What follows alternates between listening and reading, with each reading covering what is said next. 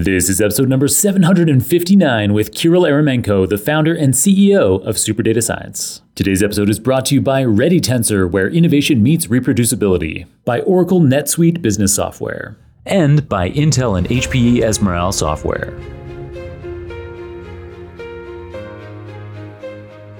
Welcome to the Super Data Science Podcast, the most listened to podcast in the data science industry.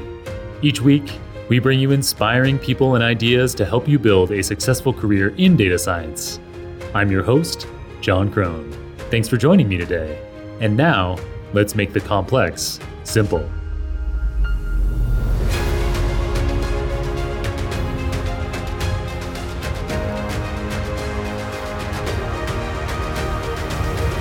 Welcome back to the Super Data Science Podcast. Today we've got another special episode with an extremely important individual to this show, Mr. Kirill Eremenko. If you don't already know him, Kirill is founder and CEO of Super Data Science, an e-learning platform that is the namesake of this very podcast. He founded the Super Data Science Podcast in 2016, and he hosted the show until he passed me the reins a little over 3 years ago.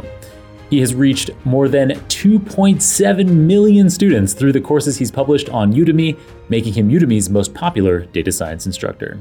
We've made today's episode for you because, well, you demanded it.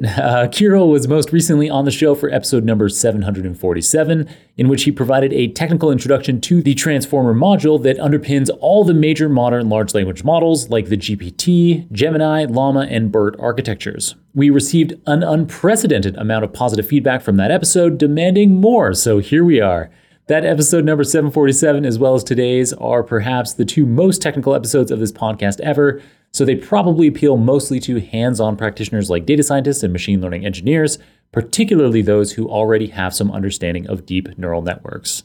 In this episode, Kirill reviews the key transformer theory that we covered back in episode number 747, namely the individual neural network components of the decoder-only architecture that prevails in generative large language models like the GPT series models. Kirill then builds on that to detail the full encoder-decoder transformer architecture that is used in the original transformer by Google in a paper called Attention is All You Need. And it's also used in other models that excel at both natural language understanding and generation, such as T5 and BART.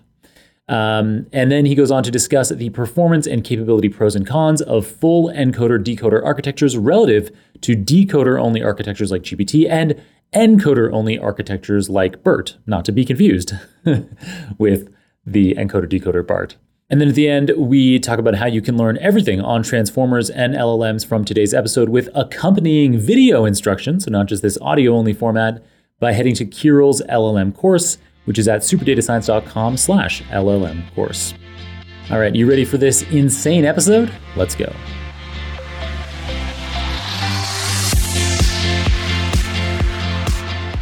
Kirill Eremenko, welcome back to the Super Data Science Podcast. I know where you are because you're in the same office that you're usually recording in. Well, although sometimes you record from home. Yes, that's true. So I know that you're in Brisbane, but maybe you can tell us, so since telling us where you are isn't going to be that interesting or different, maybe tell us why you sometimes record from the office versus from home. Well, first of all, thank you, John, for having me again within the span of 40 days. I'm actually in Gold Coast, which is near Brisbane. It's about an hour away from Brisbane. And sometimes office, sometimes home. Good question. I guess it depends on the day. Like aircon is off in the office on weekends. So I really need the aircon. But otherwise also home is generally a little bit tidier behind me in the background. So it's easier. That's true. That's funny. Last time before we started recording, I was like, maybe just move like that thing and that thing. Like, Yeah, those are like out of control. Yeah. But I think it's authentic, which is a big part of who you are. Thanks. You are as authentic as they come. And so it's nice to see whatever you have there in your office behind you. Thanks. What about you? You have a table. That's a new table. Yeah, that's different. Yeah. People watching the YouTube version get to see a table behind me. Wow. Yeah, so sometimes Natalie, who is operations manager for the podcast, when we have lots going on, this is a table that's usually in my living room, but I bring it in so that there's like lots of space to be working collaboratively when there's lots of admin items to get through.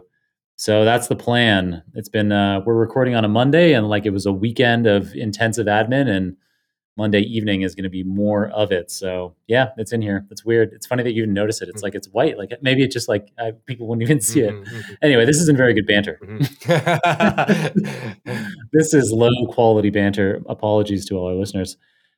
So yeah, you've been on the episode. I mean, this is your show for people who don't know. The Super Data Science Podcast, founded by Kirill and Eremenko. The first 400 or so episodes were hosted by you, and you have been my guest since I became the host over 3 years ago now. Since I've been hosting, and most recently you were on the show for episode number 747, and in that you gave an introduction to large language models. And as we were recording that, we took sometimes some breaks, and I said to you, "This is getting out of hand, man. This is too technical. This is too long. You've gone too far." People are gonna hate it. I was really worried people would tune out and not enjoy the episode as much. And it was the opposite scenario. It ended up being that people loved it. We got more individual feedback on the episode than I can recall getting on any other episode. We don't have a rigorous quantitative evaluation of that, and so there could be a recency bias of memory in that. But I'm pretty sure that we've never had so much positive feedback. And certainly, what I can tell you quantitatively is that it was an absolute barn burner in terms of listens. So we internally, our key metric of performance on episodes is how the episode has performed after 30 days. Mm-hmm. So that gives us a snapshot that we can compare. As soon as 30 days have passed, you have this single metric that you can track across all episodes, because of course, obviously if episodes that were published many years ago, they otherwise have an advantage over recently published episodes. But if we use that 30-day mark, and yeah, it was one of the most popular episodes ever at that 30-day mark. So I mean, great. Seemed to be, great. Right on. Yeah, and it was a different format as well. Very long, very technical, and I'm glad people enjoyed it. We also noticed quite a lot of. I noticed quite a lot of interest. I saw those comments on the YouTube version, and the eight likes on the SoundCloud version of the episode, which was very nice. Well, yeah, because often SoundCloud you don't get much engagement. Yeah, that's true. Is the point you're making? True. Yeah. And a lot of people came to the Super Data Science community afterwards, because on the episode we mentioned the Super Data Science Large Language Models A to Z course, and people came to check out the course to sign up. And I guess slowly leading into today's episode, what I noticed, what people were coming for was, yes, of course, the Large Language Models A to Z course, where we talked about the whole LLMs and transformer in detail. But interestingly, and we actually ran an event, a live event, where I was like, okay, I'll answer any transformer questions, any technical questions you have, because a lot of people watched the episode, had taken the course by that time, and I said, come bring your technical questions. And so these people came to this live event, which was online, of course, for an hour, and I was expecting all these super technical questions about attention mechanism or input embedding and positional encoding, things like that. And most of the questions, I was so surprised. Most of the questions people were asking about business applications, how to use LLMs in their specific challenges at work. There was zero technical questions. People were like, all right, how do I use LLMs? What are the concerns? How do I fine tune models? How to apply it in my specific use case, business situation, and so on. And then also I had at least one person very thoroughly asking in the community about the full transformer architecture. How because on the podcast we only talked about the large language model part, which is the decoder only architecture. And there was at least one person who was very curious about the full transformer architecture. And so that's what we're going to focus on today. We'll do our best to cover off as much as we can in the time that we have. We'll focus on the full transformer architecture for the first part, which is going to be very technical. Then we're going to focus on fine-tuning and understand what fine-tuning is and the different types of fine-tuning they are, the different outcomes that you might want to get from fine-tuning, and how to do fine-tuning, the different methods or techniques there are for fine-tuning. And then in the final part, again, if we have time, we'll talk about different additional technical considerations. So things that I didn't have enough, I didn't mention in the previous podcast episode or in this one, that extra super technical stuff for people who really want to dive deep into it. So first part is going to be technical. Middle part is going to be slightly less technical. Final part, if we have time, will be super technical. That's the plan. Yeah. Research projects in machine learning and data science are becoming increasingly complex, and reproducibility is a major concern. Enter ReadyTensor, a groundbreaking platform developed specifically to meet the needs of AI researchers. With ReadyTensor, you gain more than just scalable computing, storage, model and data versioning, and automated experiment tracking. You also get advanced collaboration tools to share your research conveniently and securely with other researchers and the community. See why top AI researchers are joining ReadyTensor, a platform where research innovation meets reproducibility. Discover more at readytensor.ai. That's readytensor.ai. And we'll see. I mean, even this full transformer architecture thing, there's a chance that it's going to end up being a huge amount of time, in which case we'll figure something out. We will get all that content to you in some format or another. We'll try to get it all into this episode. And in case it isn't obvious, we are going to do a quick recap of what was covered in Kirill's preceding episode. So in episode number 747, that extremely in-depth introduction to transformers, we're going to be building on that right now. You're going to get the recap, and then we're going to build on it. But if you want the full recap, go back to that episode number 747 from last month. For sure, that would be very helpful. But yeah, let's dive into it. So starting with the recap of what we discussed last time, we used an analogy. So by the way, people commented after the previous episode, people commented that it was very helpful if you're in front of a computer to open the research paper titled "Attention is All You Need" from 2017. You can find it on arXiv. Just type in "Attention is All You Need" research paper. It'll come up. It's it's a foundational paper for large language models. It was published by a team at Google in 2017. It's got 100. John, I checked this out recently. It's got over 100,000 citations. That is extremely high. Even 10,000 is huge for a niche research paper. This one's got 10,000 is insane. This one's got 10,000 is insane. Right? That I didn't know that. That's absolutely crazy. Yeah.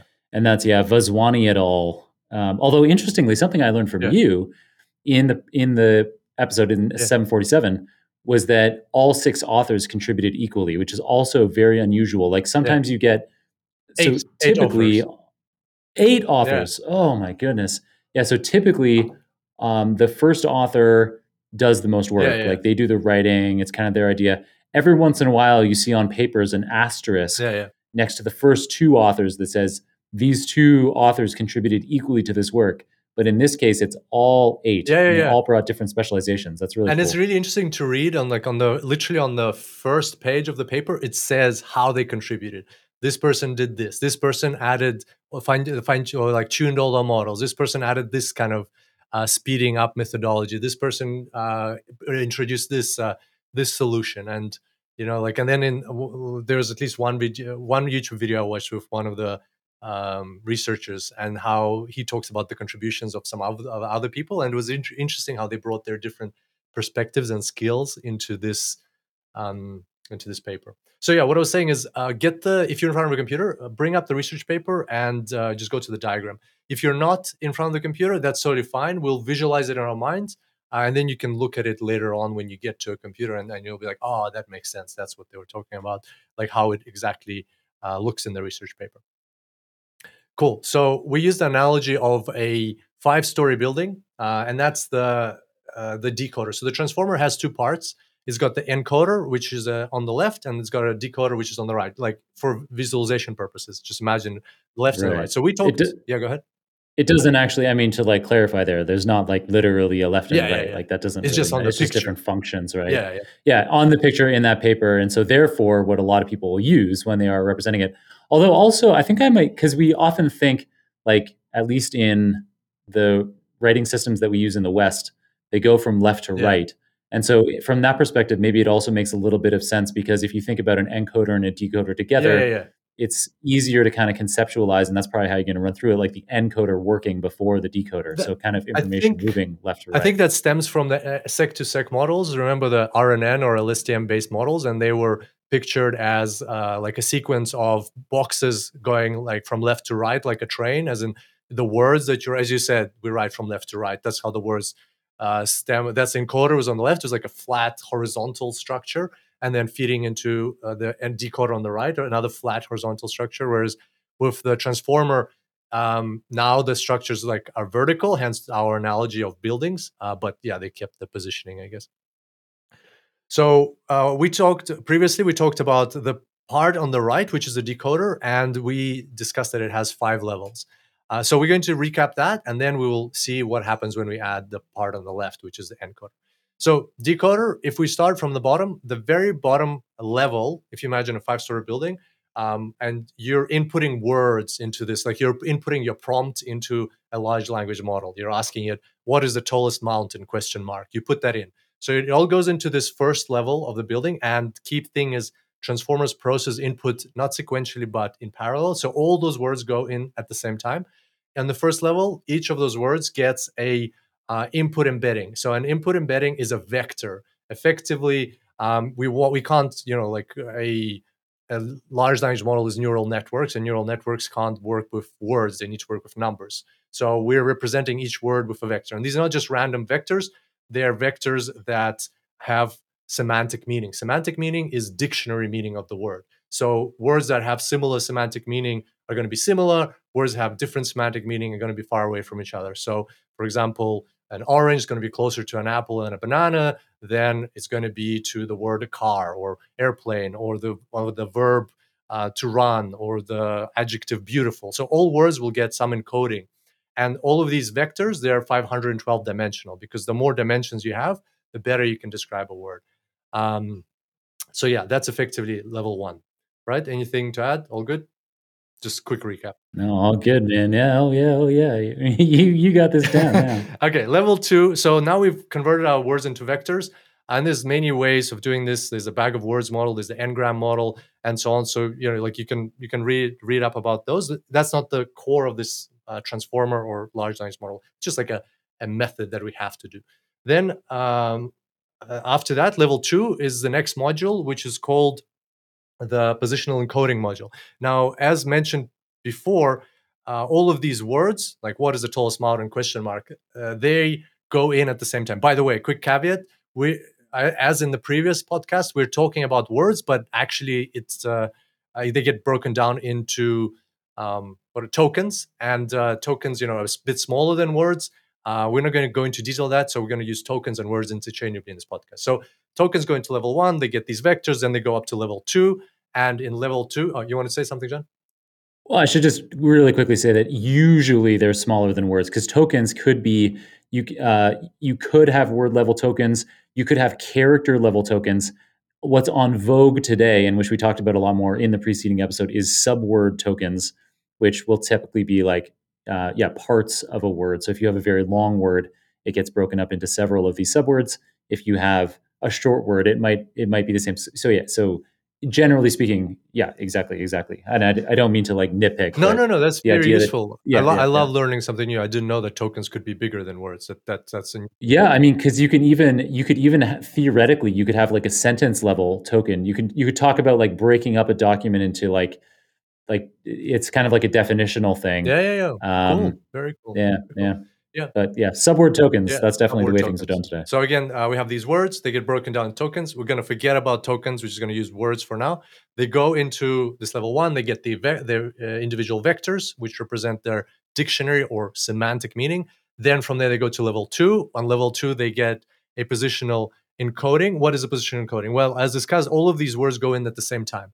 Previous models, such as the RNN-based or recurrent neural network models, or even more specifically the LSTM models, they would take in the input one word at a time. So they would inherently know the order in which the words came. Transformers are very efficient at training, at processing data because they can take input in parallel. So imagine like a whole page or 100 pages go in at the same time. The transformer. That's why when you ask ChatGPT a question, like you put in maybe a whole page of text, it instantly gives you the answer because it doesn't need to process every word by itself. It processes everything at the same time. But the drawback is that now it doesn't know in which order the words came. So we have to have this level 2 module where we add a positional encoding mechanism. So, for example, we looked at the example in the previous podcast where we said what are they called? Horses eat apples. And then if you reorder the words and you get apples eat horses, is grammatically correct, but it's completely different meaning. Yeah. Do you remember Yeah. that while you were talking about that? Yeah. We haven't.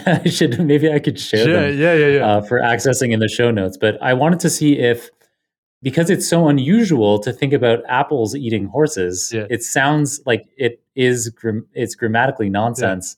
But I wondered whether if I went into Dolly Yeah. 3 in the ChatGPT interface and asked it to create apples eating horses, I thought that maybe it would be such grammatical nonsense so far out of sample Yeah. of the training data that it wouldn't be able to do it, but it did it perfectly. Yeah. And then I sent in real time as we were recording the episode, I slacked Yeah. images made by Dolly 3 of apples eating horses. So it is really amazing to me how the most modern LLMs that we have at the time of recording are able to, in many cases, and there are constraints where you try to go too far out of sample and it won't be able to figure that out and create the sentence for you or create the image for you. But they're starting to get, with these billions of parameters, they're starting to get unbelievably flexible. Yeah. Yeah. Such that even this grammatical nonsense, no problem. For sure. That was really cool. I tried creating an image, I think yesterday, of what was it? Create oh, it was something to do. Oh, how in quantization a normal distribution gets converted into into quantized. Uh, yeah, what's it called? Quantized number type. This is for quantization for neural networks. Came up with the craziest picture ever. Like it was similar to your apples eating horses image. So yeah, but at least you gave it a shot. Yeah, it's anyway. I derail you. You're talking about horses eating apples as being like grammatically sensible, and apples eating horses as being like Nonsensical. not Yeah, and so nonsensical. basically, if you move the words around in a sentence, the meaning changes. So we have to preserve positional. Uh, we have to know what position the words came in, and we have to communicate that to the transformer. And that's what Module 2 does. There's lots of ways of doing that. There's a very elegant solution that's used in the transformer. It's or in this decoder pod that we're talking about. It uses cosine and sine functions. We're not going to go into detail on that. It's another technical topic, but it's outside of the core value of what transformers bring to the table, which is attention, and that's the next level. So after these vectors, after the words get the vectors and the vectors get positional encoding added to them, they go into part 3, which is the self-attention mechanism. And the self-attention mechanism, basically, from each one of those vectors, creates 3 vectors: the Q vector, the K vector, and the V vector. The query vector, the key vector, and the value vector. So the query vector is the vector that looks for something. Let's rewind a little bit. Let's say, why do we need this attention mechanism? Let's start there. So attention mechanism allows us to add context to the words that we're using to encapsulate context. Example that we used previously was the dog did not cross the street because it was too tired. So the word "it" refers to the words to the dog because the dog was too tired. Now, if we change the last word in the sentence, the dog didn't cross the street because it was too wide. The word "it" refers to the street because the street was too wide. So we can see that context of a sentence can change the meaning of individual words. And what that tells us is that words don't only have dictionary meaning, which is the semantic meaning, they also have contextual meaning. And the huge advancement of transformers compared to other previous models is that they are able to capture this context. Well, to be fair, there was a paper before the transformers where attention was introduced by Dmitry Bagdanu, with Yoshua Bengio as his supervisor. And Yoshua Bengio actually came up with the term attention. We were speaking about Yoshua, really want to get him on the show, invite him onto the show. And like we've mentioned him a couple of times, we're great to get him onto the show. Yeah, I think we're getting closer and closer. I think it might That'd happen be soon. awesome. So anyway, so the attention concept was introduced previously, but transformers really take advantage of it in a beautiful way. And so, but what attention does is it allows to capture that contextual meaning of words. And if you don't capture contextual meaning, if you just capture dictionary meaning, then we're back to like 2015 model, 2016 models, right? All that RNN, LSTM models, they're pretty good, but they can't put together a long enough sentence because they lose that contextual thread. And so this attention mechanism is designed to capture context. As we saw, it's important. How do they do it? Every word gets three, instead of one vector, which we had already, it gets three vectors. From that one vector, we create three vectors. We get Q vector, K vector, and a V vector. And let's say we're looking at the sentence, apples are a type of delicious blank. So for every word, we're going to create a contextual vector. How do we do that? Well, for example, for the word delicious, we go and take the Q vector of the word delicious, which will contain what the word delicious is looking for. Then it will go and interact with every K vector of every other word, including itself. So it will say, okay, this is my Q vector of the word delicious. What's the K vector of the word apples? What's the K vector of the word R? What's the K vector of the word delicious, fruit, and so on? So it will interact with each one. Interact is in like we will compare the Q vector to the K vector. That comparison is done through a dot product operation. And if two vectors are aligned, their dot product is high. If two vectors are perpendicular, it's 0. If they're not aligned, it's very low. So we do that process, and through that process, we know which vectors QK pairs are aligned, which QK pairs are not aligned, and the ones that are aligned, that's where we go to that word and we take the V value from that word. So the Q vector is what I'm looking for as the word delicious. The K vector is what every other word, including myself, has to offer. And the V value is what it actually offers, what context it offers to other words. So as the word delicious, I'm going to pick the words where my K vector is aligned, their K vector is aligned with my Q vector. And from those words, I'll extract the V value. And mathematically, it's a simple weighted sum. And the weights are basically the softmax of the dot products of the QK pair, or the QK pairs. We won't go into too much detail on that. That's very thoroughly explained. We went thoroughly through it in the previous episode, 747. But I guess the main takeaway is that these QKV vectors are created. Obviously, they're randomly initialized because the weights of the initial neural network are random. But then over time, the transformer learns how to update the weights in such a way that it can take advantage of the mechanism. I think for me, the biggest breakthrough in understanding attention was that we're not telling it what to do. We're not telling it, oh, use the Q vector like this. You have to put this value, this information in the K vector. You have to put this information in the V vector. We're just creating this mechanism for it to be able to take advantage of it and then create, populate the vectors in such a way that then it will, over epochs and epochs of training, that it will be able to attend to different words. So our job is to mathematically implement the mechanism. The transformer, through training, will learn to use it. And that's a key distinction. That's why we love neural networks. That was very nicely said. Thank you. Okay, so once we're done with attention, what we get on the output of this level 3 is that we have these context-enriched vectors. Now, every word, previously it had just a semantic-enriched vector, which we added positional encoding to. Now, from that, using that QKV mechanism, we will have context-rich vectors. So each word now knows the context of the sentence that it's in. Then all that goes through level 4, which is a feed-forward neural network. Why that's important, John very elegantly put it last time. It adds flexibility to the learning process because it adds additional weights. And also, that's the only place in the whole architecture where we have an activation function. We haven't had any activation functions before prior to this. And then level 5, these vectors go to level 5, where they go through a linear transformation to map them from the 512 dimensional space that they're in to the output space. And the output space in our case is the whole, all of the words in the English language, which depending on how you count can be 200,000 or more. So we want to go from a 512 dimensional vector to a 200,000 dimensional vector. And then we apply a softmax to that vector to get probabilities. So we get a probability distribution across all of the words of the English language, and that allows us to like select something.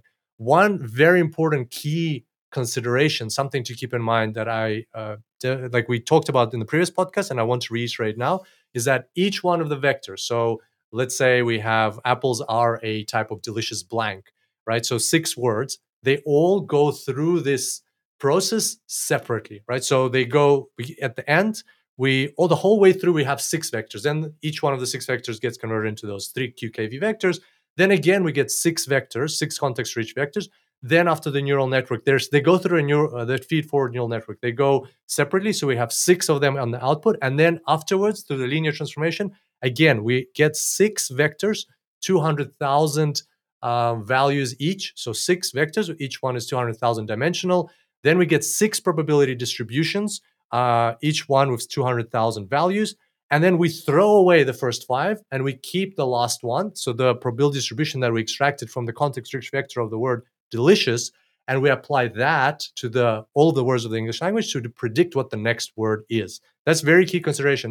These vectors don't get mixed. The only time they can get some information from each other is in the attention mechanism. Otherwise, they go through separately in parallel. And that's a very important part of the transformer architecture. Your business gets to a certain size and the cracks start to emerge. If this is you, you should know these 3 numbers: 37,000, 25, 1. 37,000. That's the number of businesses that have upgraded to NetSuite by Oracle. 25. NetSuite turns 25 this year. That's 25 years of helping businesses do more with less, close their books in days, not weeks, and drive down costs. 1, because your business is one of a kind. So you get a customized solution for all of your KPIs in one efficient system with one source of truth. Manage risk, get reliable forecasts, and improve margins. Everything you need to grow all in one place. Download NetSuite's popular KPI checklist designed to give you consistently excellent performance, absolutely free at netsuite.com/superdata. That's netsuite.com/superdata. Very cool. This is a little bit of a tangent, and I don't expect you to know the answer. I don't really know it either, but as you were talking about that final layer, how the 5th layer has that linear transform with the dictionary of, and you say in the English language, and that assumes that this is like a single language LLM. But of course, if we're using GPT-4 or Gemini or something like that, it can output in like hundreds of languages. So it's crazy to think how many tokens or how many words there must be in that dictionary.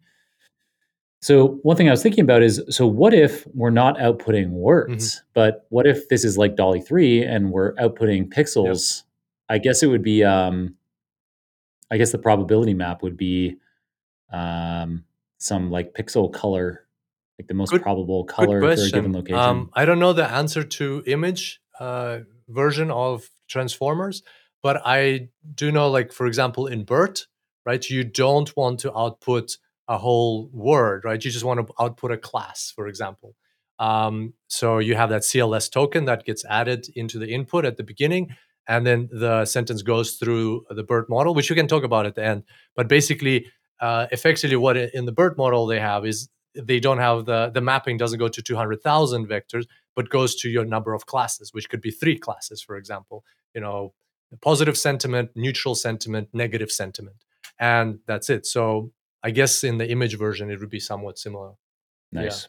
Yeah. Anyway, just a little bit off topic. Today, we are mostly, or I guess other than that brief section, we're using examples entirely from text in, text out transformer models. For sure. Yeah.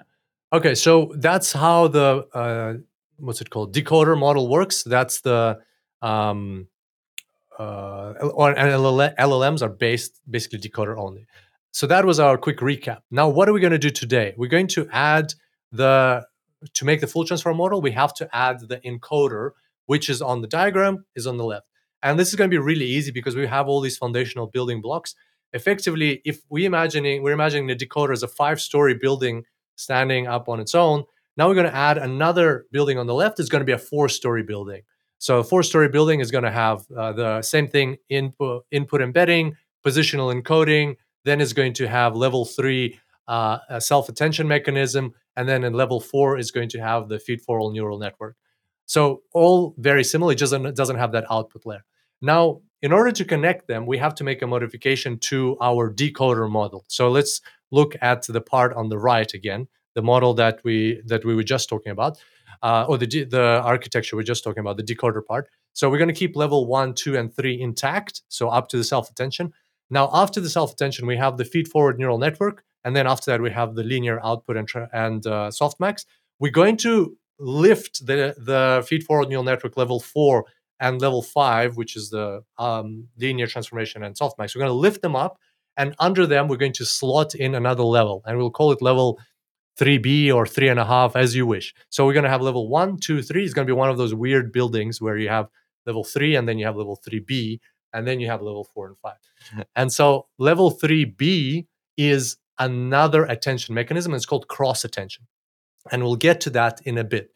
But first, what we're going to do is let's talk about the encoder, so we know what goes, how it works, right? So it's got those 4 levels that we discussed. We're actually going to look at an example right away. So to help us illustrate this, we're going to look at an example. Bear in mind, we're talking about inference, not training. We can mention training towards the end, but it will be very similar to how we talked about training for a decoder-only model. So we're going to look at an example. So transformers are basically the original design of transformers. The full model was to translate sentences, right? So that's the use case that we're exploring in the research paper. We're going to look at the sentence: "The cat sat on the mat." It's got 6 words, and we're going to translate it into Spanish, right? So we're going to pretend that this transformer has already been trained on how to translate sentences into Spanish. And we're going to see how it's going to work with this specific sentence during inference. How is it going to translate it? So the correct translation is I don't know Spanish, so I might butcher this, but it's "El gato se sentó en el tapete," right? So the cat sat on the mat. And here, gato is cat, se sentó sat, tapete is on the mat. Sounded pretty good to me. I don't really know Spanish either, but I buy it. Thanks, man. So we're going to translate that sentence into Spanish. What happens, right? So the decoder, encoder, right? Let's talk about the encoder first. The building on the left, the 4-story building. All of the English words are going to go into this encoder part. The cat sat on the mat, 6 words. They're going to go through positional encoding. They're going to go through a vector embedding. So so they're going to get their vectors with semantic meaning. Then they're going to go through positional encoding, which we've already discussed. Then they're going to go through the self-attention mechanism. So the whole QKV process is going to happen, and each one of these vectors will get a context. Each one of these words will get a context-rich vector. So now we have 6 context-rich vectors, and then in level 4, each one of these 6 context-rich vectors will go through a feed-forward neural network. And to add some more flexibility, add more parameters, so it becomes even more able to understand the complexities of language and so on. So after that feed-forward neural network, we'll have 6 vectors, which are contextually super rich. Let's call them super contextually rich vectors, or super vectors after being contextually rich, because they went through the feed-forward neural network with the activation function. And we'll call them vectors O for output of the encoder. So those are 6 O vectors sitting there. And we'll just put a pin in that. So we have 6 vectors that went through the 4 levels of the building on the left, which is the encoder, and they're sitting on the rooftop, right? That's that. We have now created a good representation, a very rich representation of our English sentence. And we're going to use that when translating. Now, the main part, in my view, I would call it the main part of this translation process, happens in the decoder, right? So when we like all of the, it's going to be like large language models. It's going to be like a GPT model where we're generating text from a prompt. The only difference is, the best way to think about it is like we're generating text, but with a condition on it, right? So for argument's sake, let's say we've already generated 3 words. So out of our sentence that we need to translate into, which is "El gato se sentó en la tapete," let's say we've already generated 3 words: "El gato se," right? So we already have that as output. Remember, decoders generate 1 word at a time. So it generated "el," then something happened, then it generated "gato," then something happened, then generate "se." then something happened. Now we're going to find out how does it do it? How is it going to generate the fourth word? So we have this output so far, el gato se, right? So, and the output comes from the decoder part, from the top of the decoder. Remember, we have those probability distributions. That's where we'll be getting the output. So now we have this these three words, el gato se. What's going to happen is they're going to go back into the decoder at the bottom in Spanish. They're going to get their vector embeddings. So each one of these three words, el gato se, will have a semantically rich vector. So it'll have the dictionary meaning associated with or encoded in that vector. Then they will get the positional encoding on level 2. As we discussed, that's important. Then they'll go to level 3. The attention mechanism will happen among these same three words. So el gato se, these words will get to understand the context of what they have so far of this 3-word sentence.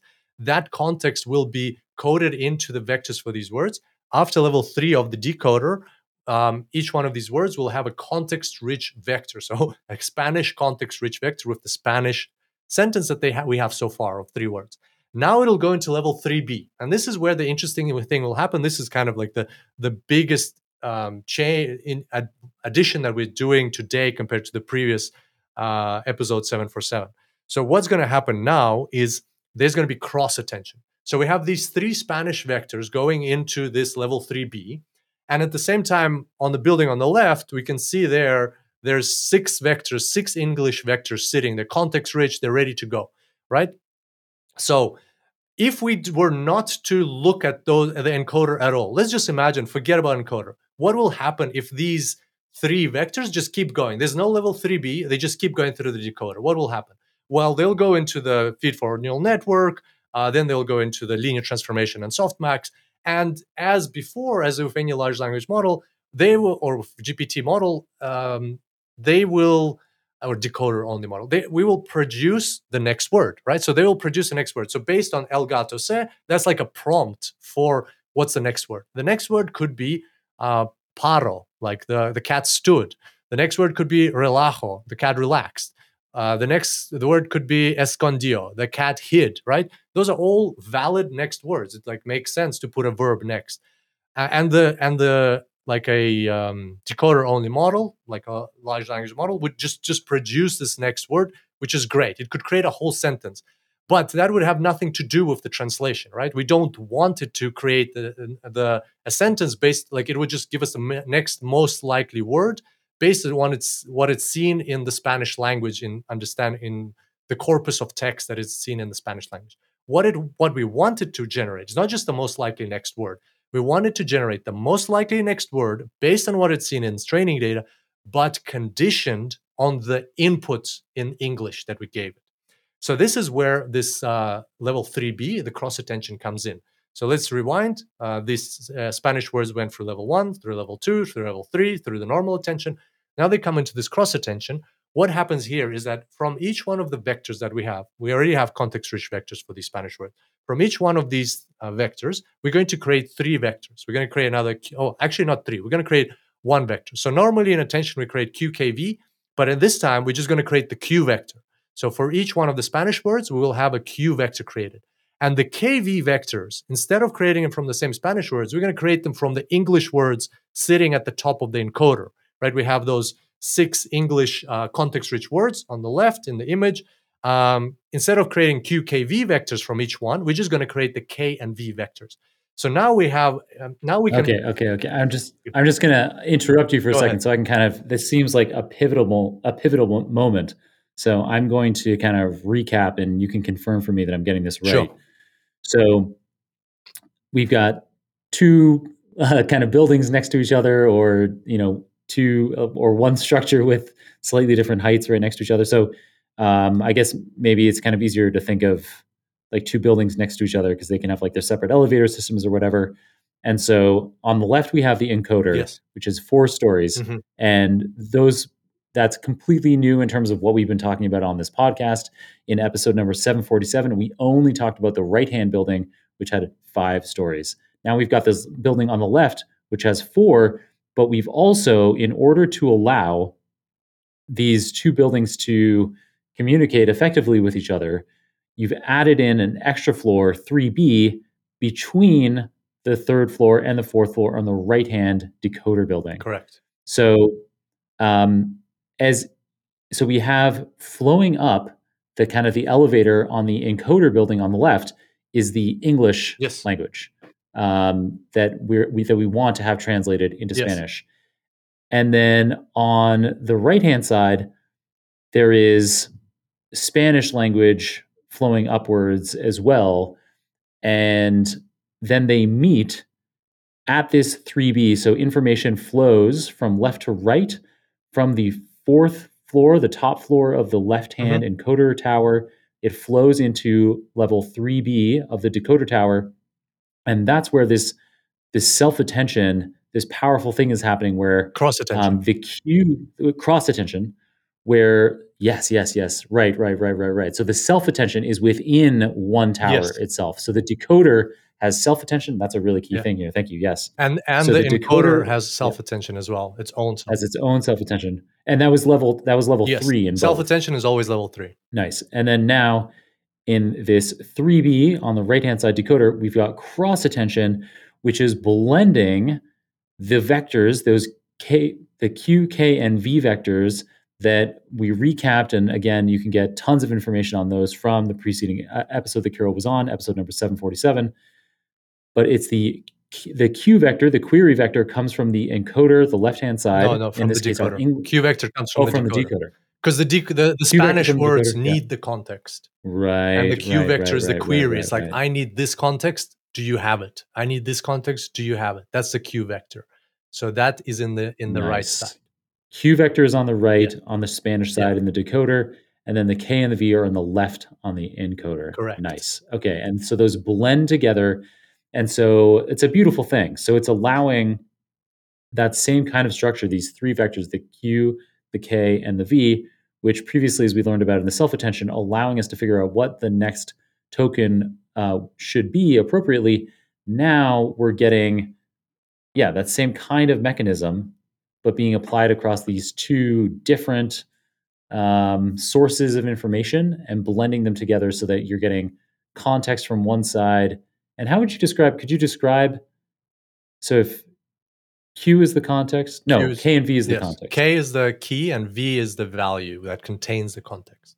Yeah. So then how could you, is there like a way that we could sum up the Q side as like the complement to context? Like, it's hard to say. It's just a mechanism, really. I would say the context is inside the V vectors.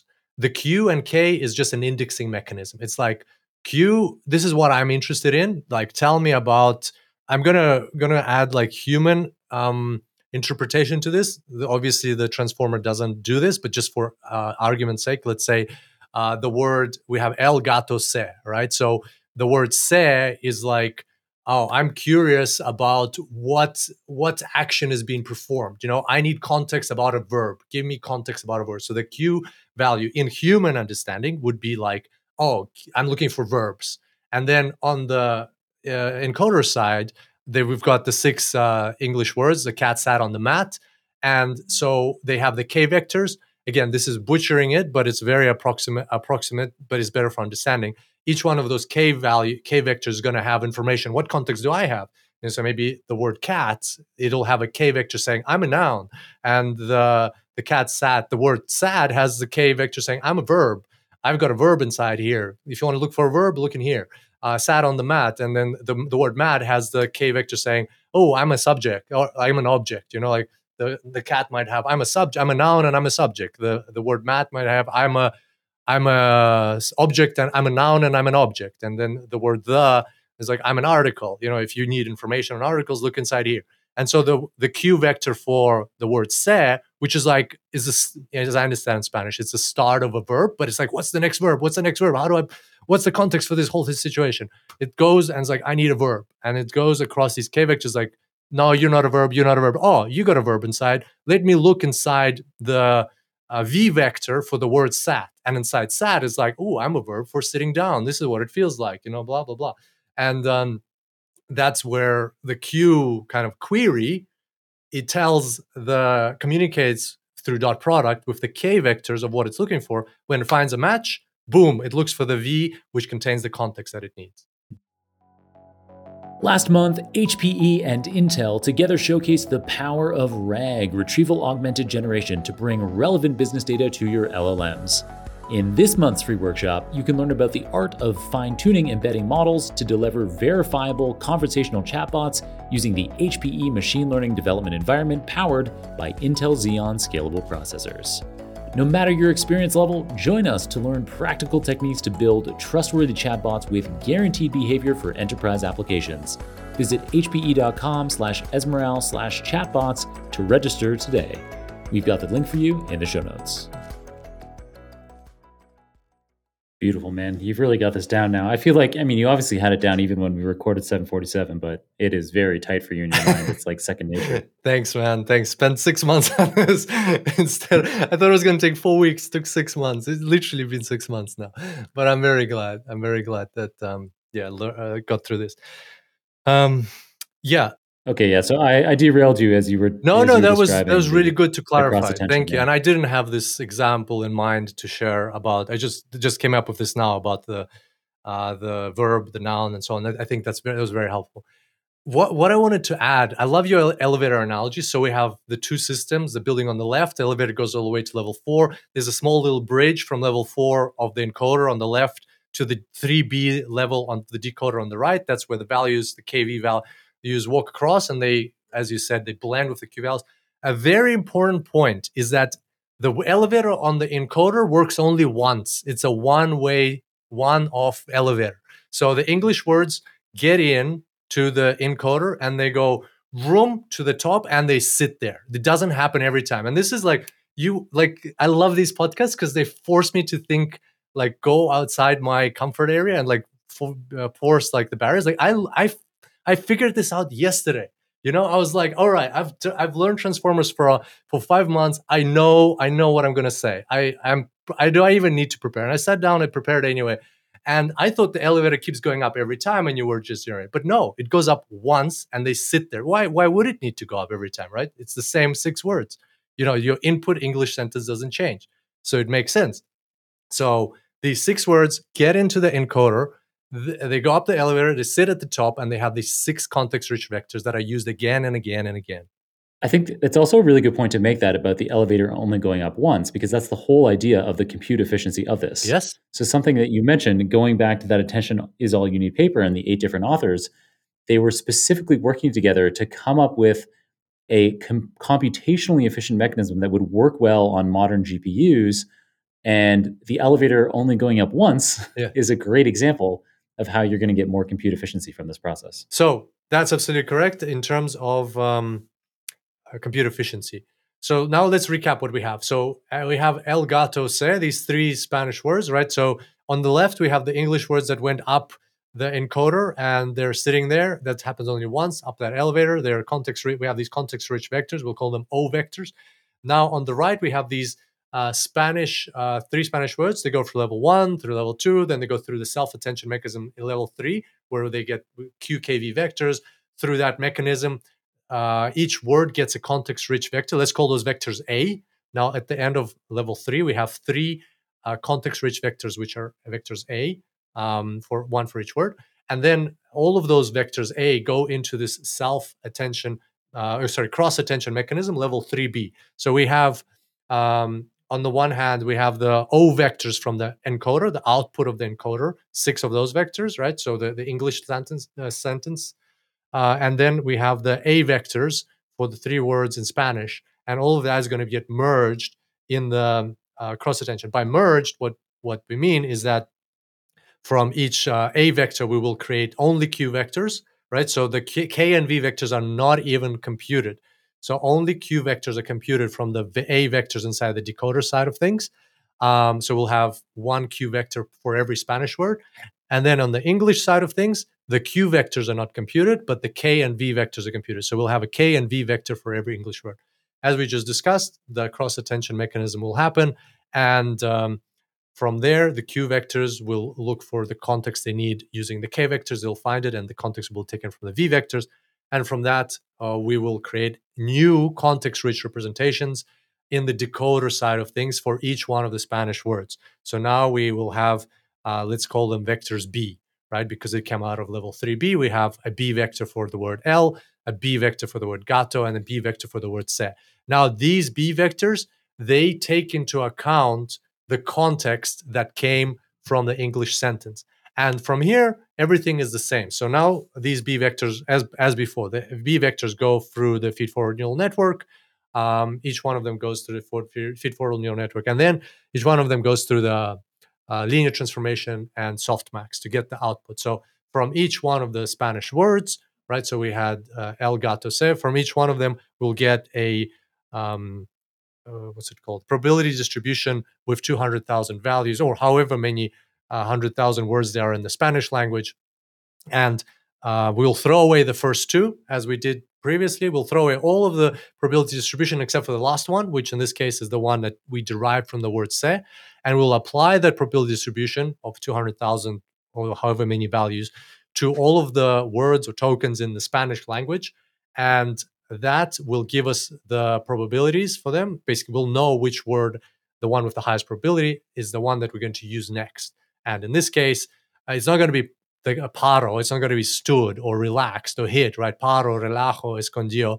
We know because this generation is now constrained or conditioned on the English language sentence. Now there's no choice for the decoder but to say that the next word is going to be sento, right? The prediction is going to be that the cat sat on the mat, right? It can't say if the word input sentence in English is the cat sat on the mat, it wouldn't be able to say that in Spanish that the cat relaxed on the mat, because that would be contradictory to the context that it got from the English sentence. And that's basically how it works. So the best way to think about the full transformer model is imagine it as just a decoder only model that's generating text, but because of that level 3B that we added in, it's generating text based on what it's seen in training data in that language, but that text has to be conditioned on the input sentence we gave it in the original language.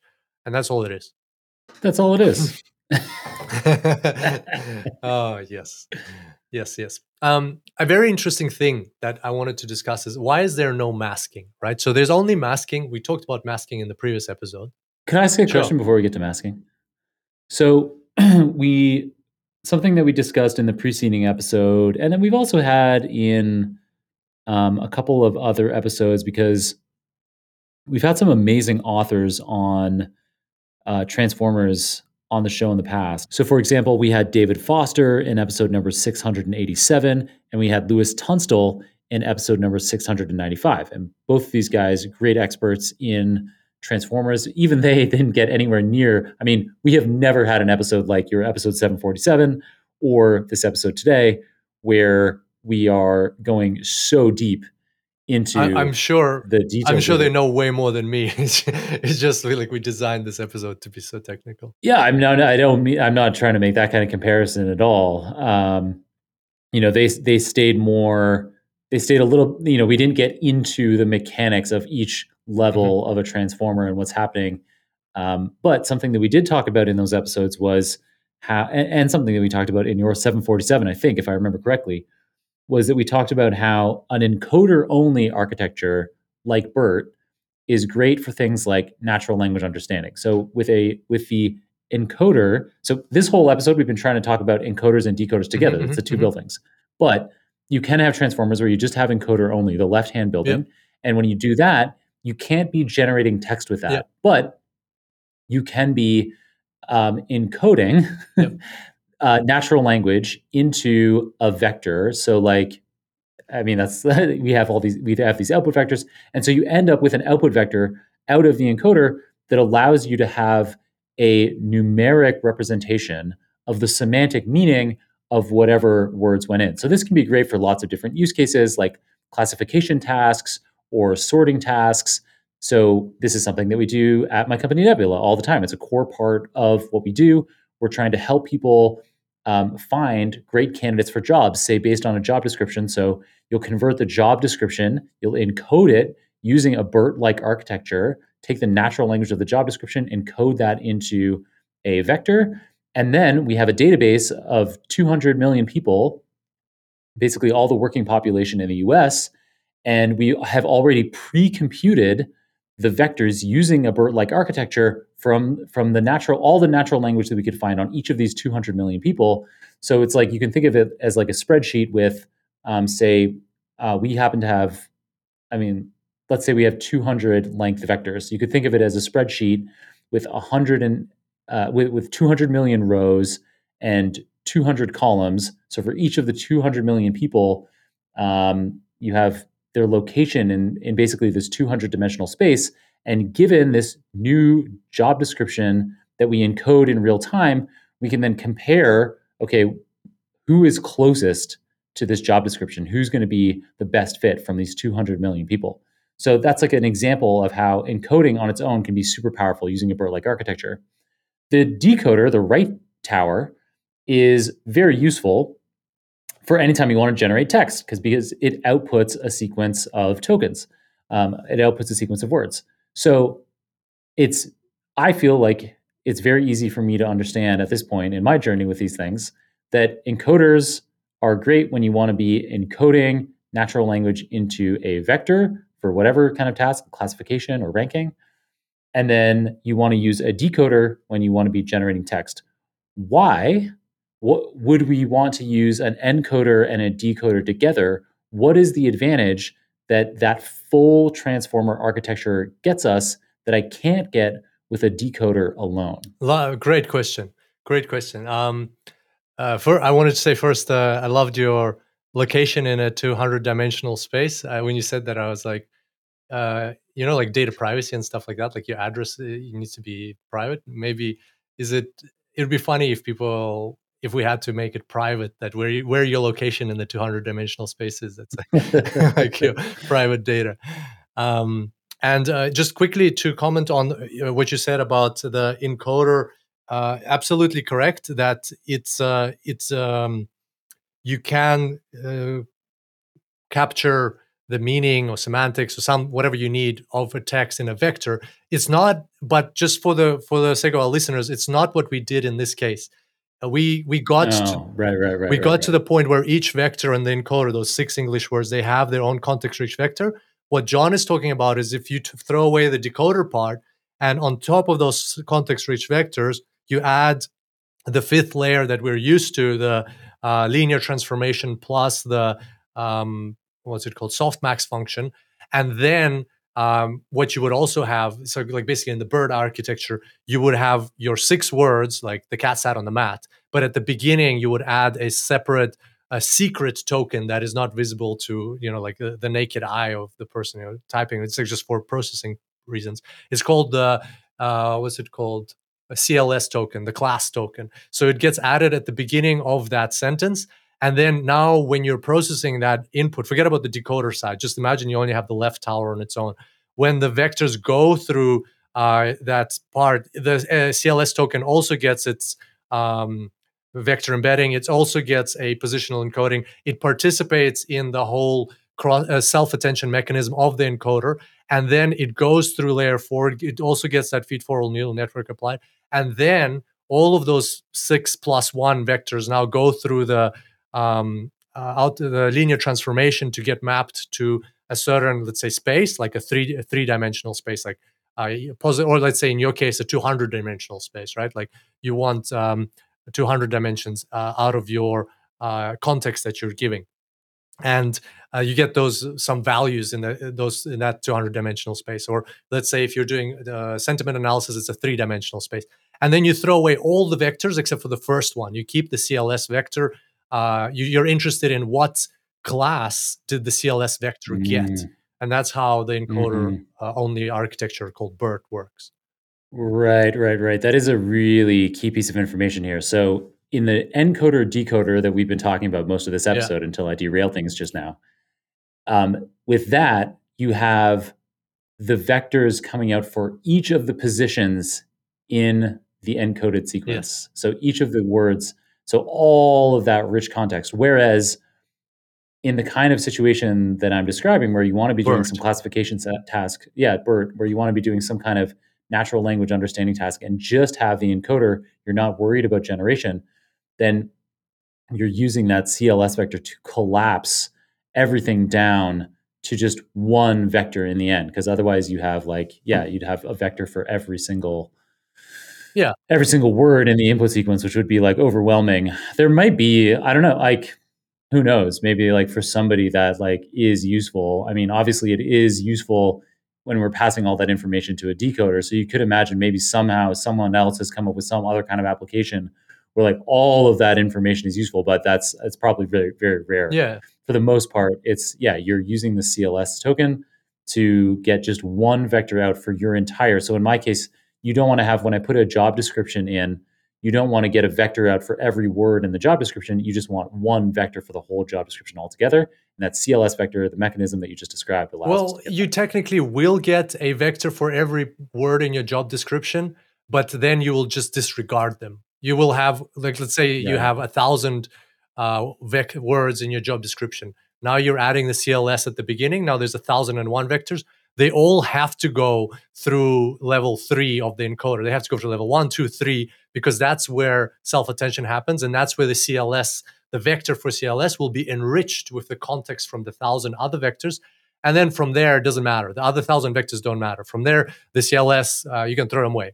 The CLS will have to go through the feed-forward neural network, and then it will go and get to the output, like linear transformation and the softmax, and you'll get your whatever you need from the CLS from there. But at least up to the self-attention mechanism, all of the vectors have to go up to that point.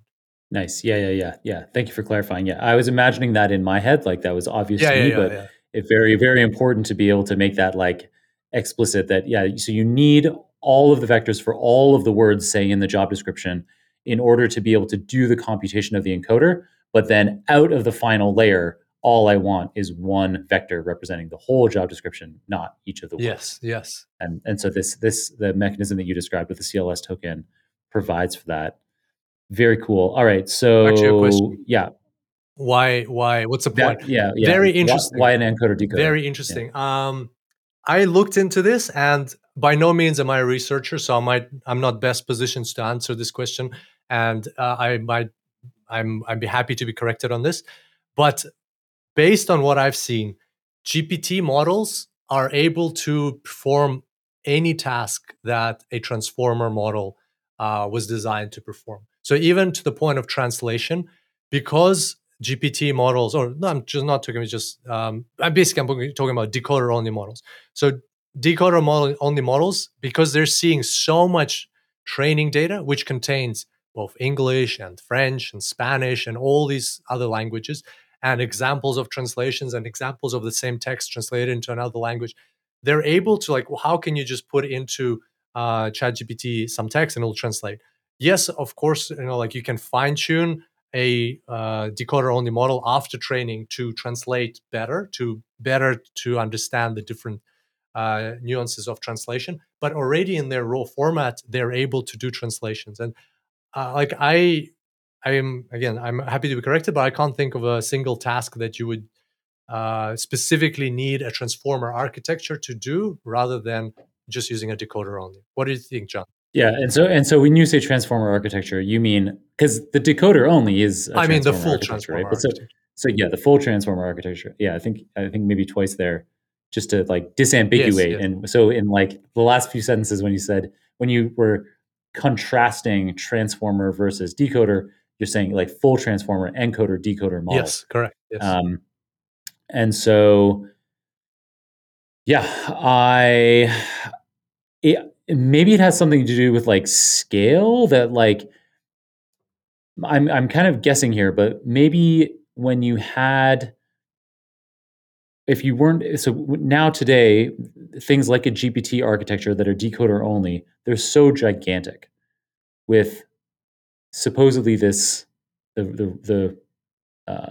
well-regarded Yeah. rumor regarding GPT-4 is that in aggregate across all of, it's probably composed of about 8 different experts. And when you add up all those expert models together, it's probably over 2 trillion model Mm. parameters in total. And so I think maybe what's happened is that as you've gotten to such enormous decoder architectures, they are able to, in those weights, they have to be able to figure out how to encode in some way anyway. And all this enormous amount of weights allows that to happen, especially over all of the layers of transformers, which we didn't talk about in this episode, but you talk about the end of 747, where you talk about how the you have many layers of transformers. Like you don't just have one, you have even GPT-2. There's different sizes of GPT-2, but there were even GPT-2s many years ago where there were dozens of transformer layers doing. So I think the idea is that the decoder, a gigantic decoder only model like a GPT-3, a GPT-4, it just has so many model weights that it figures out how to encode the important information in the decoder itself.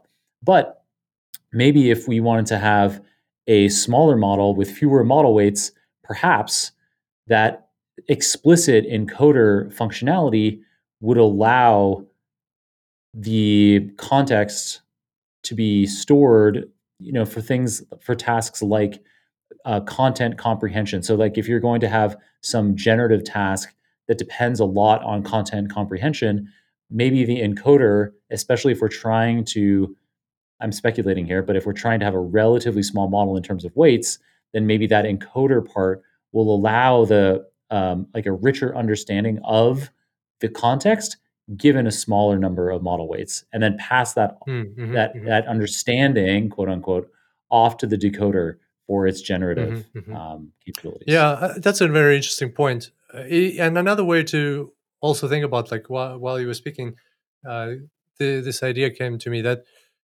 imagine like you're translating a huge. It's about context window. Like imagine you're translating like a one page or 10 pages of English text into Spanish, right? So what happens if we're using a decoder only model?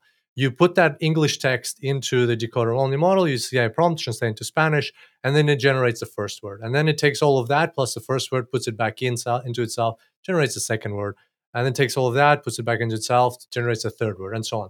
So as it's generating more words, it's having to rerun the vectors and all of the calculations for the English text, for your 10 pages of English text, right? And plus, they're going further and further away inside the context window.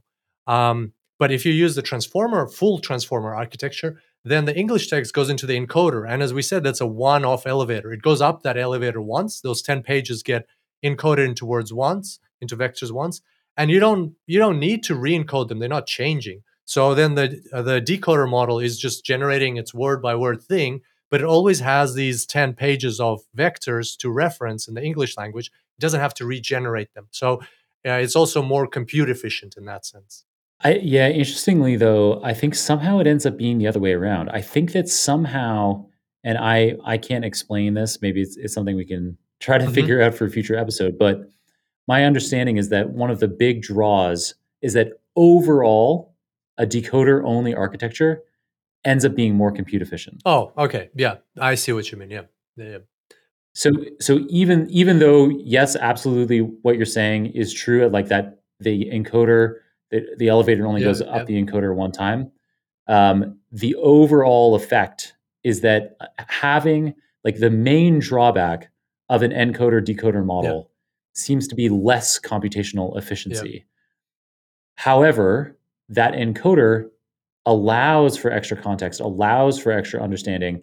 It could theoretically, I guess, outperform a decoder only model, especially where lots of context is important, like you're saying.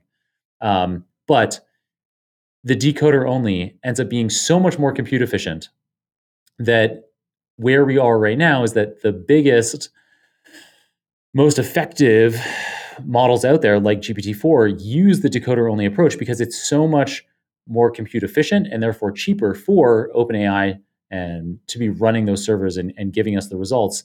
And so it ends up being this trade-off where you can save on compute by going decoder only, and you scale up the amount of of layers and parameters in that decoder only architecture, and that ends up somehow by ways that I don't fully understand, managing in that decoder only structure to capture enough of the context that it outperforms, or it performs more than well enough despite the encoder not being there. Mm-hmm. Mm-hmm. Yeah, no, that's a very good point, and I'm sure there'll be a time when we'll uncover that on the podcast as well. Maybe some guest with research experience will be able to answer that question. Yeah, that'd be great. Maybe one of the authors of the Attention Is All You Need Yeah, paper. yeah, That'd be a pretty cool guest. Yeah. yeah, that'd be cool. So they could turn and so, yeah, so we're a little bit of conjecture here, though some, yeah, so again, to caveat, neither Kirill nor I are transformer experts in the sense of publishing papers on Yeah. transformers, but this seems to be, um, yeah, I have some references up as I'm Yeah. saying the things that I'm saying here that seem reliable. You talked about layers. Let's jump into layers for the full transformer architecture and see how Yeah, that works there. please do. Yeah, yeah, yeah. Oh, yeah, because this ties into the masking that you were going to talk about too, right? Masking, yeah, we can either Mm. talk. Maybe let's cover masking first, and then we'll do the layers. So, what I wanted Okay. to say about masking is that actually masking ties in nicely into BERT. So, but we'll start with masking on the decoder side. As we remember from episode 747, there's masking in the a self-attention mechanism on layer 3. Technically, the full name of that mechanism is the dot product cell masked dot product masked multi-head dot product self-attention. 7 words to describe that module. So why masking? Well, masking prevents during training, masking prevents the transformer from looking ahead. And what we discussed in episode 747 towards the end is that why transformers are so incredibly powerful is because they don't learn like one sentence at a time. They don't see just one example and they learn to predict the next word. They see, let's say you give it 1,000 words, then because it's a triangular mask, um, when it's processing the first word can't see any other words. Then the second word can only see the first and second word. The third word can see only the second, first, second, third word, and so on. So every word can only see the words up to itself and including itself during the attention mechanism. So when it's getting that context-rich vector. And because all of these words are processed in parallel, what by design the transformer is able to achieve is that when you give it 1,000 words as input, and it's not just learning to predict the 1,000th first word, it's learning to predict the 1,000th first word from the first 1,000. It's learning to predict the 1,000th word from the first 999. It's learning to predict the 999th word from the first 998. Just pick any sequence inside there. It's learning to predict the 7th word from the first 6 words. So all that happens in parallel. So it's able to see 1,000 training, like calculate 1,000 training errors in one go, and then from that calculate the combined loss function and do back propagation. So that's why we have masking in the first self-attention, which is in the decoder, level 3. The question is, why don't we have masking in the self-attention inside the encoder, level 3? And why don't we have masking inside of the cross-attention, inside the decoder, which is level 3B?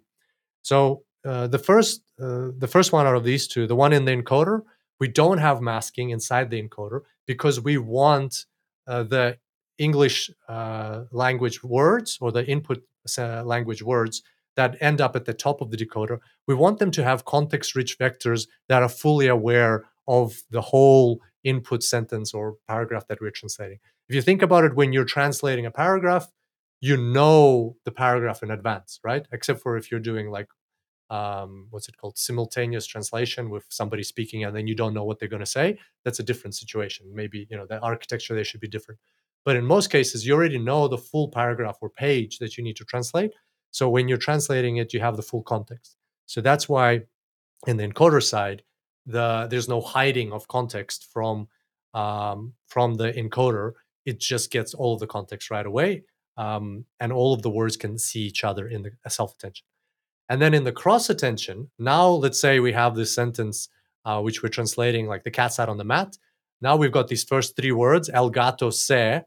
We generated them in Spanish already. So when we did the self attention in level 3, there was masking, right? So during training, they would not have visibility of the other words. But when you get to now the cross attention, think about it when you're translating as a human. And this was, I mentioned this in episode 747. Dmitry Bazdano sent this in his reply to Andrew Karpathy in an email, which Andrew Karpathy talks about in one of his YouTube videos. So Dmitry Bogdanov, who came up with this attention mechanism in an earlier paper, says that English wasn't his first language. And when he was learning English, the way he would learn to translate is, or the way he would translate sentences is, he would have this original language sentence, and then he would need to translate it, let's say, into English. And he would write, let's say, first word, second, third word, and then you're writing the fourth word. You're not trying to like keep in mind all of the words that were there or some part of them that were in the, in the original sentence.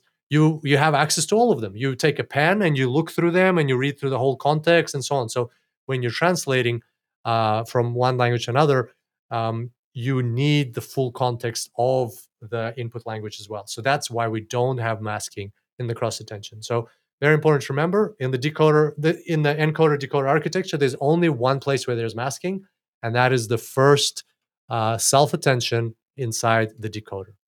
Very good explanation. That makes a huge amount of Thank sense. you. And by the way, that it really ties in well to BERT. So just as a quick reminder, for those who don't know, like BERT, interestingly, the abbreviation stands for bidirectional encoder representations from transformers.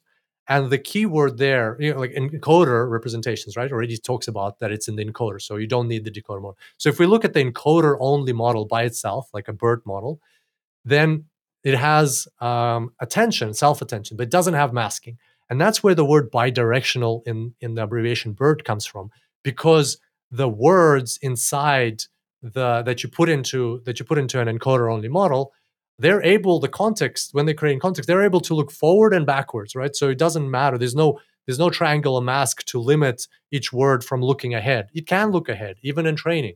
It can look ahead. It can look at the whole thing, because we're trying to take all of the context. We're not trying to generate text. We're trying to create, or our goal is not to generate text. Our goal is to create a representation of this text, like classify it, or get like some 200 values about somebody's job experience. So you need some sort of data, and you want to look through all of the data, and that's the power of BERT, that it's bidirectional. And that comes from, like, the goals are different. The decoder only model, you generate text, so GPT, generative pre-trained transformers. It's got the word generative in there. So it's got another way of thinking about it also is that decoder-only models are causal, right? So there's a cause and effect. So certain words cause other words that follow in the sentence. You shouldn't allow the model to see the words that are coming ahead in training. Whereas in the BERT model, which is bidirectional, it's non-causal, right? There is no cause and effect there. You want to look at all of the words. And that's where the abbreviation BERT stands for. It's because there is no masking, that it is bidirectional. Yeah, nice. So I'm going to repeat back some of that you just said on masking, and that was a really great explanation. So the whole point of masking is so that when you have a generative task, like you said, a causal task, you're trying to predict what the next token should be based on the tokens that have already been output. And therefore, in that kind of situation, it would be like if you imagined in like a time series prediction where you're trying to predict the stock market price tomorrow, you couldn't train a model that gets access to the stock market prices in the future and in the past and try to use that to predict It's the what same the stock price future. is going to be tomorrow. Because you then during training you have access to future information that during inference time you're obviously not going to have information about what the stock market's going to be tomorrow. Yeah. And so this is a similar kind of thing where for a generative task, if you could see ahead what the next word is supposed to be in the training data set, Yeah. then you don't need a model for that. It's just perfect information. So the masking hides like what the future stock price is going to be in this In case. training. Like it's hide in training. Yeah. So that that way you're making you're getting a model that is going to work well in real world circumstances. And so, it's something that's like the very nature of this generative task is being able to predict the next token. And so it's essential that we mask, that we hide what the next tokens would be during training. Otherwise the model is it's just memorizing. It's not learning. It's going to be useless. And Whereas in contrast with an encoder, like an encoder only architecture like BERT, all of the context can be used, Mm-hmm. which is great because you're in that case you're not trying to predict what the next token is going to be. You're trying to do some classification task, and that can end up being what the extra power of an encoder like BERT can be when you're thinking about, like I was describing, the ranking people for a job or doing a classification task. In that kind of scenario, because you don't have this, you're not trying to be causal, you're not trying to predict what the next token is going to be. You might as well make use of all of the context, all of the words that follow as well as are ahead of a given word of interest in the input text. Absolutely. Great summary. Um, it's interesting you mentioned GPT, or you mentioned like predicting stock prices. Uh, in case listeners might find this interesting, I was looking at a few use cases of large language models in business, and Bloomberg in March, I think March 2023, or like second quarter 2023, they released their Bloomberg GPT, which has 50 billion parameters, and it was the first of its kind GPT model trained on financial data. And it basically outperforms similarly sized NLP models or non-specialized GPT models because it was trained specifically on financial data. So indeed, that is a very good use case example. But in that case, I think if I remember correctly with Bloomberg GPT, that while it is trained on financial data, it is still a text generating model. It's not a stock price prediction Yeah, model. I don't know the details of that. Yeah, You're right. Like it might be. it's the idea would be that you could consult with it like it's like, you know, it has the knowledge of all of the greatest like Wall Street analysts, Yeah. and so you can ask it questions like, I'm thinking of buying Disney. What kinds of factors do I need to like look out for as I make this purchase? Like, what are the potential pros and cons? It's not like It's not it isn't predicting stock a market it's price. not a it's not predicting That's stock a good prices, correction. but Yeah, it's I don't yeah. know enough about it to comment on that. I think you are right in that sense. So another cool, relevant, and this is going to be very highly technical question, which took me probably a few days to figure out the answer to, is we talked about masking. Oh no, what am I saying? Days. It took me a few weeks to find the answer to this. Masking is important during training, right? Obviously, you don't want it to look ahead so it can learn better.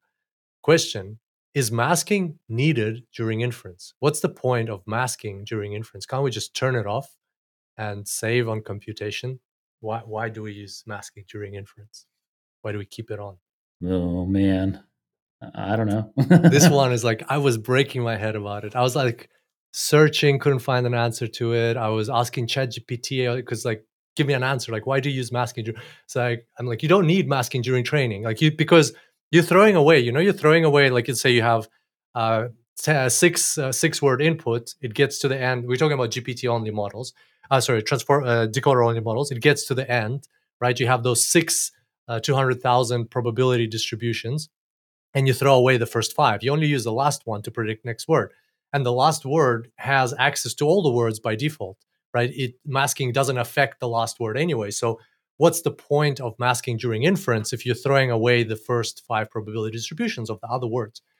And so I was like breaking my head about it. I was like thinking, why do we need masking? There's no point in this. And ChatGPT was so stubborn. It was like, no, you do need masking. It's trying to explain to me, but it wasn't doing a good enough job. But I couldn't understand. And then somewhere on some forum in some hidden like discussion, it finally, like I was reading something, finally hit me. Like the reason that you need masking during inference is because of layers. That's the only reason you need masking. So GPT, like the original transformer has 6 layers. The Chat GPT, I think version 3 had 96. Remember, we're talking about 96 layers in the previous podcast. So because you have this decoder only architecture, but then you don't use the output that it generates. You put another decoder on it, and then another 96 times like that, right? So by the time the words get to the end of the decoder only level, right? So you have these context rich vector representation. You don't have that linear transformation and output. You don't create the so you basically have layer 1, 2, 3, 4. You have that feed-forward neural network. Then you don't do the linear transformation and softmax. You just put straight up on top of it. You put the next decoder only architecture where you don't have level 1 because you already have vector representations. I'm not sure. I don't really remember. I think you do still need the positional encoding. Where they when they go in there, that's like a small detail. But anyway, so you have these 6-vector context-rich vectors for the 6 words. Let's say that you have. They at the end of layer 1. Then they go into layer 2, and as they go through layer 2, they are used in the creation of the context for the 6th word, right? So if you turn off masking, all of a sudden these 6 words, these 6 vector representations you had at the end of the first layer are going to be different in training and in inference, right? You'll still get a result, but in training and inference, there'll be a difference. And the fact that they're used for the context of the 6th word in layer 2 is going to affect the 6th word in layer 2, and so in layer 3, and so in layer 4. And then it'll get to layer 96. So masking can be switched off only in the last layer. But in the previous layers, it's important to keep it so that your training architecture is identical to your inference architecture. So it's like a very deep technical question. But I think, like, if I was hiring somebody for an LLM position, I would ask that question. I would say, do you need masking during inference? And they'll say, no, you don't. And then I'll ask them why. And then we'll talk about layers, and I'll see how well they understand this. Yeah. So the end to that. So you just said that the interview, your artificial interviewee, they say no, but the answer is The yes. answer is yes. You do. There is masking, but it's because you need it in everything except the top layer. Yes. So in those 96 layers, the 96th layer doesn't need it, but the first 95 do. Yes, that's right. That's right. Because those vectors, even though they're not used, the first 5 vectors, they're not used for producing the output in the final layer, but they are used in the previous layers for the context, in all the self-attentions. Nice. All right. What's your next technical question? Okay. This is an interesting and important one for the full transformer. It's called the SOS token, or the start of sequence token. If you look at the transformer architecture, the full transformer architecture research paper, at the bottom of the decoder, it says outputs shifted right. And that might be a little bit confusing at first. Like, what's that for? Well, the reason is that how do you generate the first word? Right. So you have those 6 words, the cat sat on the mat, going through the encoder, but then the decoder needs to somehow generate that first word, and then it can build on top of that. How does it just generate the first word? And so obviously during inference, there is no first word, there is no output that you need to shift right at the start. But during training, you can't show it the first word, right? You need to put some placeholder in that place, so it knows, it also learns how to generate the first word. And that output shifted right means basically that in the decoder side, we preempt any text that goes into the decoder always starts with an SOS token, which stands for start of sequence. And basically, this token is treated like any other token. It goes through the input, embedding, positional encoding. It goes through the self-attention, even though it's kind of pointless, but it still follows the same architecture. And then it gets to the cross-attention. Then it gets to cross-attend the English sentence, as we discussed. And then it will be able to generate the first word. So just something to keep in mind, that outputs shifted right is a SOS token that is used in the decoder. That's one technical addition. We talked. Okay, so masking. We talked about masking. I guess the other important point, something we talked about, was layers, right? So when it's a decoder only layer, the layers are stacked on top of each other. But how do layers work in a full transformer architecture?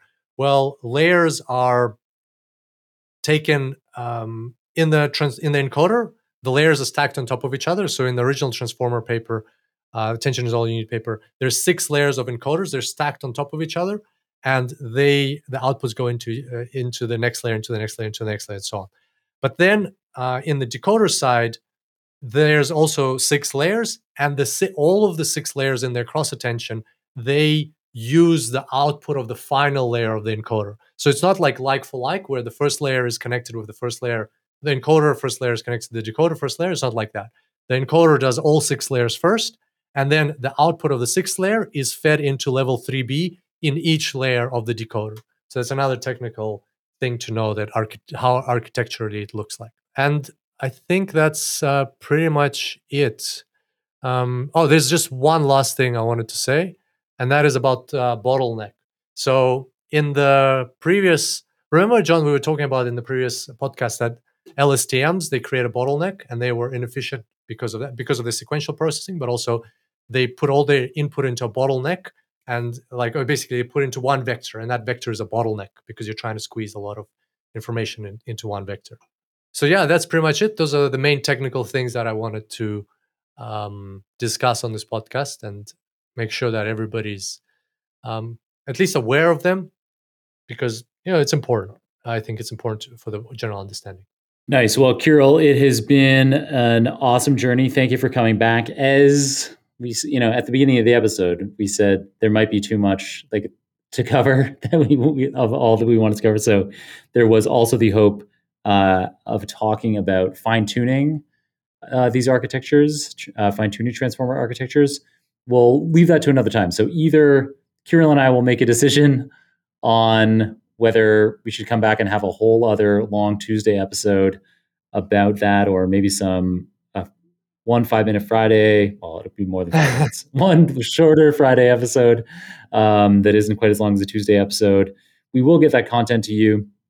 There are also there's been lots of advances, and I get the impression that Kirill probably knows a lot more about these things than I do these days, but we have done some episodes on fine-tuning in the past. So for example, episode number 674 in particular is about parameter-efficient fine-tuning with LoRa, low-rank adaptation, which is one of the most popular approaches, or certainly the root of many of the popular approaches today.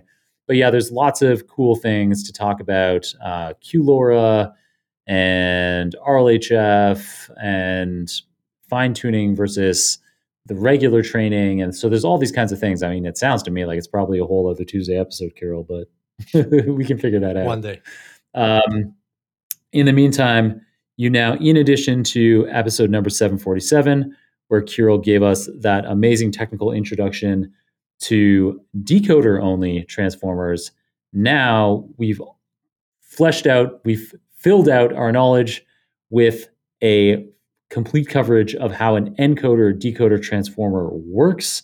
And I think it's pretty amazing. This does seem like a relatively long podcast episode, but if you think about that, this is over the course of roughly two 2-hour podcast episodes, 747, and then now this one today, we've managed to distill almost 6 months of your knowledge. It's pretty amazing.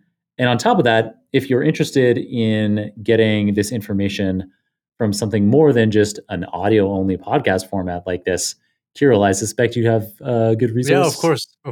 Please come check out superdatascience.com/LLM course, where Adlan and I have published our large language models A to Z course, and it's not available anywhere else. It's only available in the Super Data Science platform.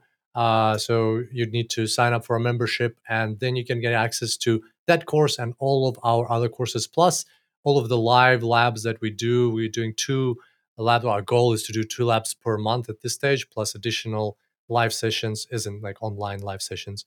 superdatascience.com/LLM course. Come check it out. Learn tons about large language models. I think you're touching on something really cool there as well that is worth highlighting, which is that the superdatascience.com platform is now becoming a really vibrant space for people to be getting live interactive instruction and being able to chat together and get help on technical questions as well as career questions with each other, as well as with luminaries like yourself and Adla and others as well. And so, really cool that superdatascience.com is now becoming that an ecosystem all into itself. Yeah, absolutely. That's our goal, and we're gradually building that up. So yeah, would love to see our listeners there. Nice. All right, so let's wrap up. As you know, Kirill, as you put in the instructions to me when I took over as host a little over 3 years ago, you very well know that I must ask you for a book recommendation before I let you go. Awesome. Book recommendation. So last time I talked about The Big Leap, fantastic book. This time I'd like to recommend another great book I read a few months ago called The Go-Giver by Bob Berg and John David Mann, I believe. Really nice book about how to accomplish success in life, however you define success, by rather than aiming to grab things and take things and win things and always like striving for achievement, doing the opposite by giving people as much as you can in all areas of life. And they talk about 5 areas or 5 ways of giving, 5 concepts that underpin this notion. And it's really well written in the sense that it's not just like a self-help book where it talks about like the tactics and strategies. It's actually a story. It's a story of this guy who's having trouble at his work and his relationship and so on. And then he meets his mentor, and the mentor talks him through these 5 days of giving. And it shows how it transformed his life. It's a very heartfelt book. I enjoyed it a lot. Excellent recommendation. Very much up your alley. You are a big giver. Thanks, and John. We are all super grateful for all of the content and resources and laughter and everything that you've brought into our lives. We really appreciate it. Thanks, John. Kirill. That's so nice. Thank you.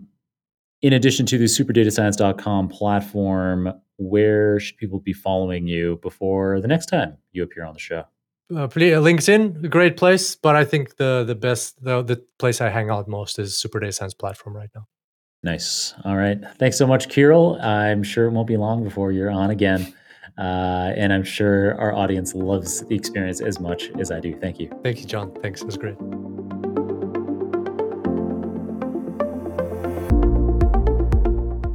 All right, I hope you found today's episode to be extremely informative. I certainly did. In today's episode, Kirill filled us in on the encoder structure of the transformer and how it combined with the decoder structure through cross-attention, how encoder-only architectures like BERT excel at natural language understanding, while decoder-only architectures excel at natural language generation, and full encoder-decoder architectures give you the best of both. That's highly contextualized natural language generation.